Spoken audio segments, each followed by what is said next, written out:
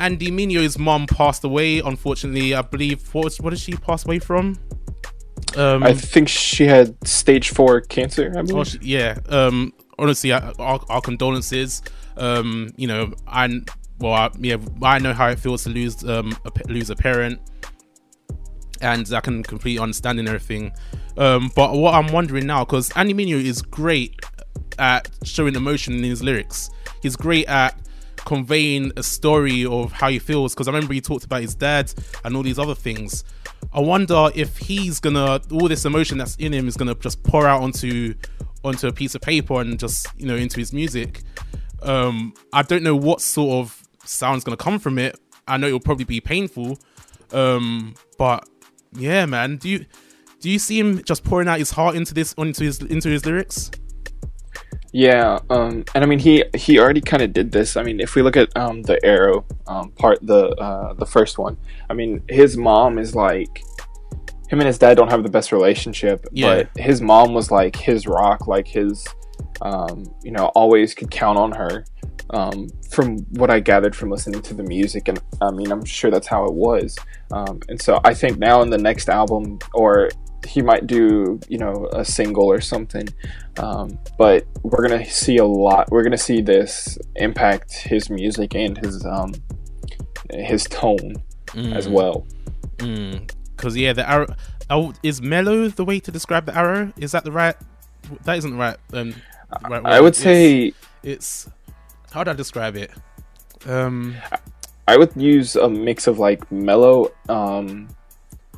and like he's talking about stuff that's like really affected him. So I would almost say like not upset, but like sad. It's like it's a mellow, sad kind of deal. Yeah.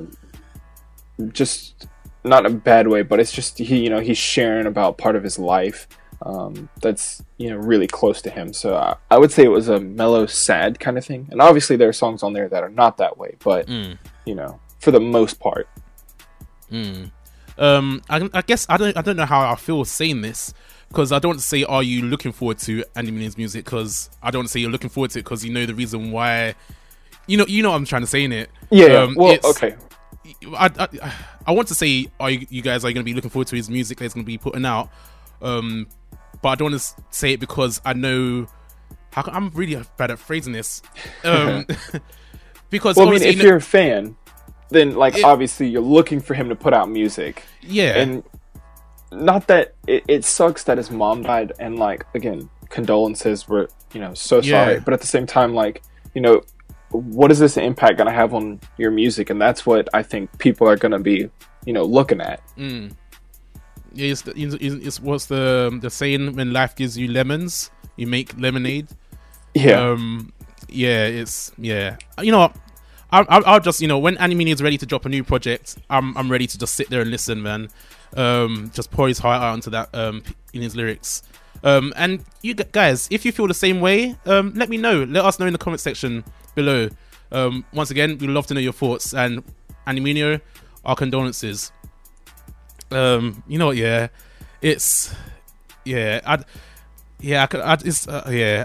really want to say I'm looking forward to it. But yeah, you know what I mean. Yeah, it's kind of like I'm looking forward to it as a fan, like, because I'm all like, well, we can talk about this in a little bit if you want to, and we can come back to it, because it's talking about like the first like Christian hip hop I've listened to. Oh yeah. Okay, should we talk about that later or now? It's up to you. If we can talk about it now, since it's flowing naturally.